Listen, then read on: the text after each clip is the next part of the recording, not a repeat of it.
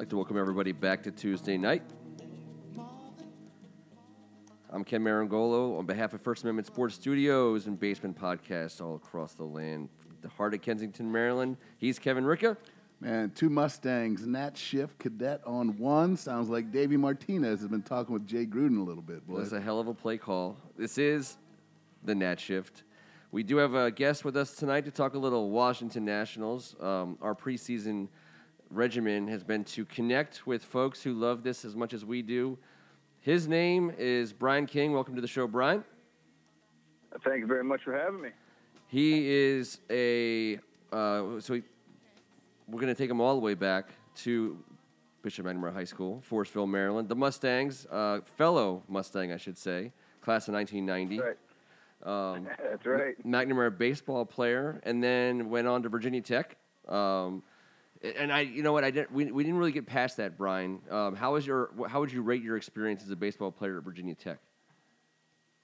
I loved it. You know, it was a bit of a culture shock going to Southwestern Virginia, being born and raised in the D.C. area.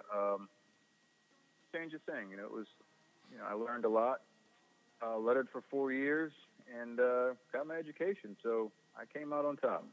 That's awesome, man. Who was which team did you enjoy playing against most? Oh, University of Virginia, without question. What was your record against them? What was your record against them, Bryan?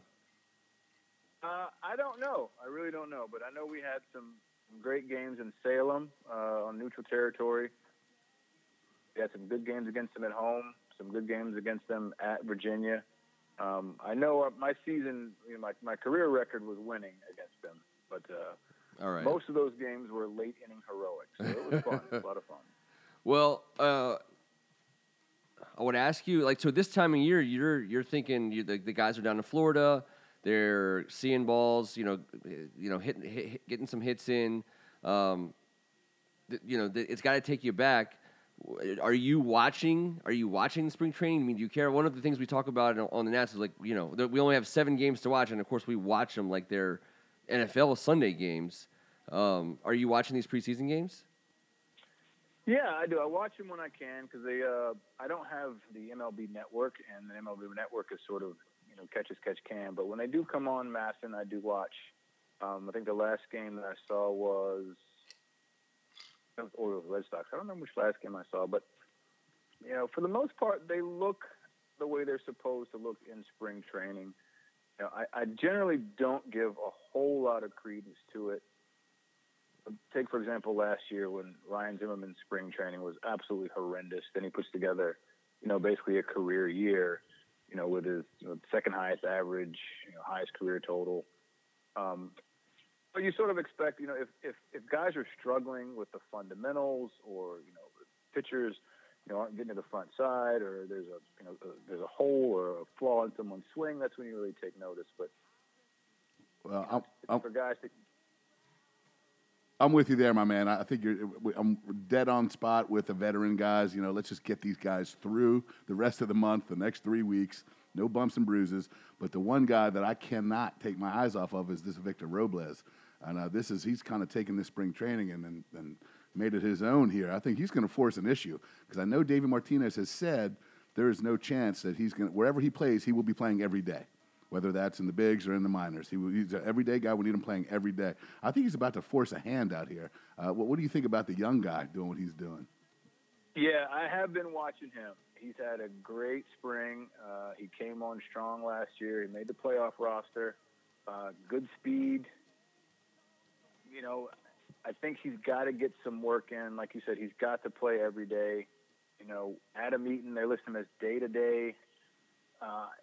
I don't know right now if Adam Eaton can beat Victor Robles out for an outfield spot. I just don't know if he can do that. He's a veteran. I mean, if Adam Eaton's 100% healthy, I mean, it's his spot for sure. But I would agree with you on this.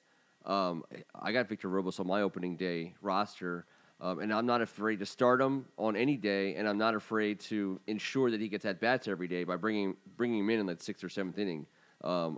I think he's one of our best players, and I think that the Washington Nationals have done one thing very well as an organization, and they've always been ready. They've always been ready with guys to fill huge holes, relatively speaking, on their team. And if Bryce isn't back, I don't think I don't want Victor Robles to be coming out of the minors with Savior written on his shirt. I want him to have a year in the bigs. I think he'll be successful, and it doesn't change the decision-making process on either side of the coin, Bryce's or the Nationals. But if the organization has a superstar in the making with some at-bats ahead of time and room to do it on an outfield with Michael A. Taylor, Adam Eaton, and Bryce Harper. With Michael A. Taylor having right side stiffness, which is not a good thing. Yeah. That's, Robles, we got a bunch of outfielders, but we got a guy that's ready to come in and win a Rookie of the Year award. There's no doubt. Yep. But I will say this. I agree with that. I have to disagree with you on the one thing, because Davey's got Adam Eaton. Already told him you're my leadoff man. This guy is a bulldog, Brian. You're not an Eaton guy? I'm an Eaton fan, but all I'm saying is right now he's listed as day-to-day. Sure. And, is he going to have enough time in spring training? Yeah, I think it's kid gloves right now at this point. Yeah. Yep, we'll see. We'll see about all this. It's not fun to see Juan Soto get his first licks in in the Grapefruit League. That was interesting. I think he's the next. I think he's the kind of the untouchable prospect for us today, not because of how great he is at the moment, but so our organization does have depth in the farm system, but it's super top heavy in that it's Robles and Soto. There's no. We've been fans of teams before in every sport where they would rush a guy like Juan Soto onto the field to either sell tickets or to hope that that they get that one special moment when he just does something crazy because he's crazy gifted, but he's not ready yet. The Washington Nationals have a huge luxury. You give this guy time. He's clearly going to be good. And again, there's a big jump off from him to like the next legit, pro, all-star type guy. So, let him grow. I mean, I think he's going to be great. Yeah. The Nationals do this every couple of years. We're growing a lot of these outfielders, man. I mean, Brian Goodwin and Andrew Stevenson haven't gone anywhere either.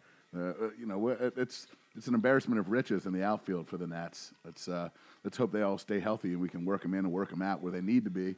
But yeah, I mean, we're talking about like 7-8 guys that we can run out there and defensively not lose a beat. Looking for these bats though, man. These bats. Well, yeah, that's the next thing. It's like, after last year, I don't think they really got deep into the numbers, but so many guys on that Nats roster had next to career years. Part of the reason they, won the division by whatever it was, almost 20 games. So I don't see that offensive juggernaut the way it happened last year. So they're going to have to, like you said, they're going to have to rotate guys in. They're going to have to keep building the younger guys because they're going to need them down the stretch. You got some players that have some age on them. Daniel Murphy's not young. They're going to need those guys come playoff time. And we're going to need Adam Eaton's, no doubt. Adam Eaton and Trey Turner healthy is going to be a difference maker also for us. You know what I love about this week, just offensively when we're talking about bats, is this Matt Adams who's going to take the Adam Lynn role. I'm sorry. But it jumped out at me, Ken. Yeah. When you're a fan of your team, you pick someone up from another team where he was born and raised. Matt Adams goes into Jupiter and at the Cardinals training facility and gets a standing ovation in preseason.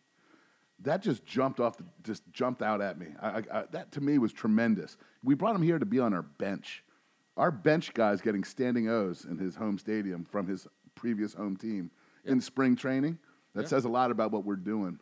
And also roster. A lot about Matt Adams. I mean, he was boys with Chris Heisey, right? Yeah. And that the story is, I think it's been reported and told, but that Matt Adams called Chris and was like, "Hey, Chris, who's no longer here, right?" And he was like, "Hey, what should I do? What do you think about this team?" And Chris told him, "You got. If you have an opportunity to be in that clubhouse, you need to do it."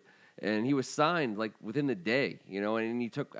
it was a slow-moving free agency season for which favors a team like the Nationals to even be able to get a guy like Matt Adams. Could have made more to go somewhere else and play more than he's going to play here. So, a younger, we got a little bit of control there. He's I don't feel like, he's not the Adam Eaton kind of addition we made last year, but he's in the same neighborhood as that. He brings something. He definitely brings something that we desperately want. I would just like him to bring exactly what Adam Lynn brought to us last year at less of a cost. Exactly. Yeah. Yes. That was fun to watch. It was, wasn't it? But that's a lot to ask, don't you think, Brian? That's a Well, point I made. Adam Lynn posted his second highest average of his career last year. Yep. And it was literally, that's not hyperbole, literally from day one. I was there, pinch hit home run, and he never fell off from that. So, Matt Adams has some big shoes to fill, and Adam Lynn had big hit after big hit after big hit. Yeah, and he really did. If he can do it, then great. That's truly an asset. And I'll root for him. I don't root for a lot of Yankees, but apparently he signed in the last day or two, and he's a Yankee. But you know what? What he gave us last year was just tremendous.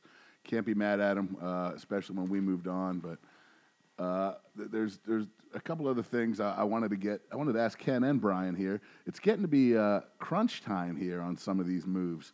How long can Jake Arrieta be floating around out there? How long is the JT Real Muto thing? Like, at what point, is it too late? Or do we need a spring training? Does it matter with a veteran? Because it's, this has been the most slow-moving, non-developing two stories that everyone's pointing the finger at us about, and it's been weeks, and we're down to 3 weeks left before the season starts. At what point? I have one question. Go ahead. Can we afford him? Yeah, we can afford him. The answer to your question is yes. And it becomes an issue of what to at some point because the money does matter. It's not a hard cap, but there's ramifications, financial ramifications for going over. There's definitely a learner cap. Yes. Yeah. So they have the money and they can pay him. They can pay him, but the asking price. There's a reason why he's not signed, first and foremost, and that's not because he sucks. It's because Boris prepared a 75-page PowerPoint slideshow that tried to prove why he's worth, Max Scherzer money, and that's not going to happen. So I still think the odds are that, and the longer that he waits, because he could have already been paid probably more than he's going to end up getting for a team like the Phillies or some team that doesn't have a chance really to go all the way, but they need a guy like that to sell some seats and hopefully maybe even help them win some games. So he's holding out. In my opinion, all this means is that Jake's holding out, not Jake's agent, not Jake's contract demands. So Jake's holding out, and at this point in time, I think he's trying to figure out, all right, where do I fit in? Maybe he's waiting for an injury. Maybe he is. Maybe he's waiting for a top guy to go down and on a good staff. Or the counterbalance between not being able to sign another guy next year if we do sign Bryce, or signing a guy right now, which is going to hinder us signing Bryce. It's you're weighing in on both sides of this deal. How important is this final season with Bryce Harper if it is? Are we going to mortgage next year? Because if we do sign Bryce Harper, there's not going to be a lot of $100 million aces out there for us to go out and scoop up after we put the pen to paper on that contract. So right. we might want to protect ourselves moving forward, or does that hinder us moving forward? I don't know the answer. I think we let Bryce Harper go, and when you get deep into the numbers, and I'm really out on an island with this opinion. Harper is still a bit of an unknown quantity. You take his first 3 seasons where he hit 270, 273, 274, and he explodes. Plays 6 or 7 fewer games and hits 243. Was productive last year, but not because of getting hit in the wrist and breaking a bone. Runs into the wall in Dodger Stadium, and he goes flying across the base after a rain, and spraining his thumb. So, I don't know. I think, and going back to what if he's gone and Victor Robles can and he's groomed, I don't think we lose anything. You lose home runs, and now you go to a speed game with Robles and Defoe and Trey Turner. You got some guys that can really run. Well, it's a different ball game. I hear what you're saying, and I do believe that Bryce's best years are ahead of him. But from an organizational depth standpoint, I am not afraid of losing Bryce Harper. I don't think I don't think we crumble as fans. I think we know what we've got. I do want to re-sign him. I'd love him to be the king of Washington, D.C. as far as baseball goes. And but if we do happen to lose him, I don't think it's the death blow for us because of the things you said, because of the Victor Robleses, the Juan Sotos, and it's just going to change the dynamic of our team, no doubt about it. But, I mean, since when can we be in a position to say that we're not afraid of him leaving? I'm not speaking for you guys. I'm not afraid of him leaving. I'm not afraid of him leaving. I want him to be here, though. I do. And that's because it's not my money. That ain't my bank account. That ain't my $500 million. Yes, that makes it a little easier to say that out loud. I mean, every fan wants the guy you drafted number 1 overall to be an all-time great Hall of Fame caliber player who brings titles to your city. He's capable of doing all those things. And I want him to be here too. And I'm not afraid if we lose him because we're not going to pay $50 million a year. But what I will say is Washington is a big market city. So it's always going to be able to afford to pay players from now until as long as they're around. This deal is going to be long term. You know, when we're talking about Kirk Cousins and the benefits of a 4 or 5 or 6 year deal for a guy like Kirk Cousins, and that by the end of that contract, we were saying how good was it going to look against a salary cap that was always going up. To me, the argument holds for Bryce Harper. It's different because it's baseball and the salary cap and is different and everything's different. But this could be a 10-year deal. This could be an 11 or 12-year deal potentially at $400 to $500 million.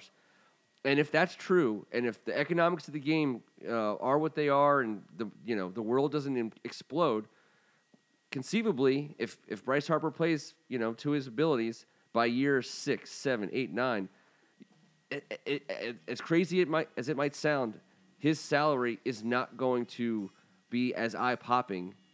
It's still going to be up there. I understand it's still going to be up there. I know what you're saying. With Stanton going to the Yankees right now, 3 years ago, he had the giant number, and now he's like, the 3rd or 4th highest paid guy on that roster? That's right. Like, right. There's always going to be outliers, and there's always going to be teams who have no business paying for those outliers. Like the Washington Redskins have no business being the team that pays the highest paid player in the league. That's not who they are.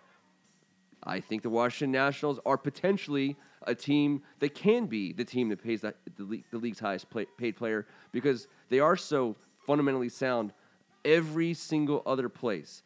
And you're not re-signing Bryce Harper to fill seats, and you're not signing Bryce Harper to for marketing and ad campaigns, although you'll get all those things.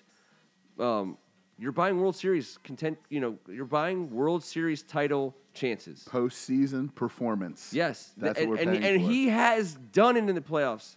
As a baby.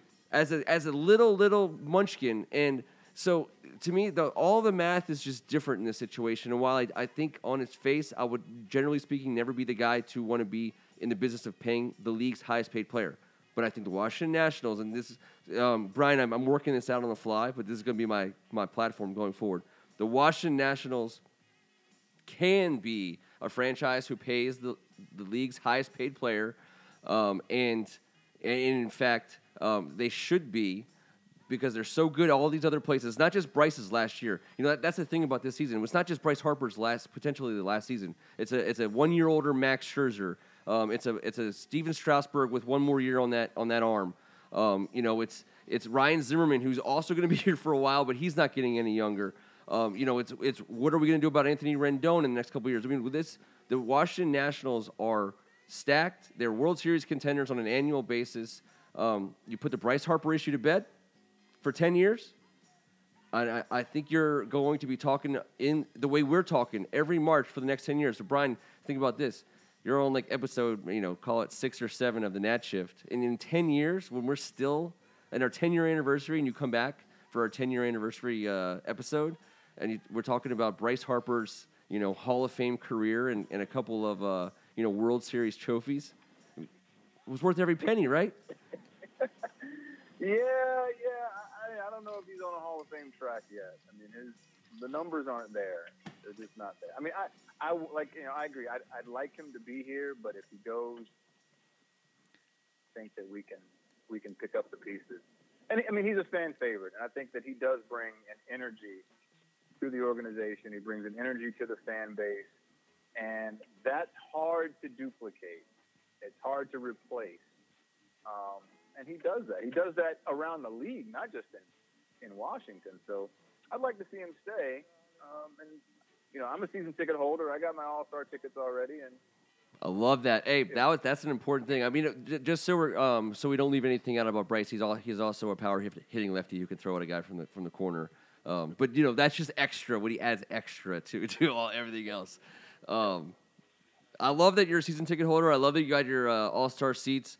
So we're going to have you back on to ahead of the All-Star game because. For some home run derby tickets, you name the Tuesday. Yeah, exactly. Exactly. We're going to start getting all our possible avenues in. Hopefully, we're going to be doing this podcast on the field behind one of those protective nets during the home run derby. That's our goal. Yeah, the red porch with 2 Ds. Yes. 2 Ds. It's just going to be a red porch. Well, I'll be in section 103. Row D, seats 1 and 2. So there you go, my man. There you go. I'm a little too close. The ball's going over my head. That's all right. That's awesome, man. That is awesome. Well, I just want to say thanks, Bryan, for joining us tonight. We appreciate kicking it with actual Nats fans. A Nats fan and a man from the league. A man from the league. I don't share the McNamara, but I share the Metro Conference, as it was called when we were back there. WMAC. Yeah. That's old school. The MAC. Yeah, well, it's always good talking with a man from the league, a respected opinion. Without a doubt. Bishop McNamara, Mustang. Send your kid there today. Bryan, thank you so much for joining us, man. Hey, thanks for having me. I look forward to doing it again. Yes, sir. We look forward to having you back. Absolutely, yes, sir. Thank you very much, Bryan. All right. You guys take care. All right, bye-bye. Well, another one in the books for those who are listening, not live, since no one else is, except for Brian Stabby and Matt Seal. We got a full night of programming, so check us out on iTunes and SoundCloud for The Audible, doing Redskins content on Hawks Haven, The Hot Box on FirstAmendmentSports.com and SoundCloud. Got Sean Springs, former Springbrook High School standout. I think he played a little basketball there, didn't he? I think he had to have. Yeah, I think he had to have. I would never bet that he didn't. Also a Defensive Player of the Year in the Big Ten, number 3 draft choice. Yep. But my favorite is he was a Redskin. And when he was at Silver Spring Boys Club, we took care of business over at Maplewood. I'm going to say that now because when he gets here, I'm just going to pipe that down a little bit. We'll pipe that down. Yeah. Appreciate you, Kevin Ricca. I appreciate you, Ken Marangolo, from not freaking out when Bryan said all he said about Bryce Harper. That's You're all right. Cool, calm, and collective. The Hulkster didn't come out. It was sometimes you need to have that counterbalance. Yeah, 162 game season. You can't blow your lid. How March. often do you find yourself in a position to have to defend Bryce Harper? It's awesome. It's exactly what we needed. We need that. That's what the preseason is for. I'm with you. I agree. We can't just get through March without. No, we can just give free passes out. No, I don't care who you are. That's right. You're going to get yours. We're going to give it. We're going to get it. That's the best. Well, please join us again next Tuesday. We'll be 1 week closer to opening day. 1 week closer to a 187-win season, I think, if I'm not mistaken. I forget exactly how many games there are. But Matt Seal's doing the math as we speak. On behalf of every basement podcast studio in America and First Amendment Sports, I'm Ken Marangolo, and this was The Nat Shift.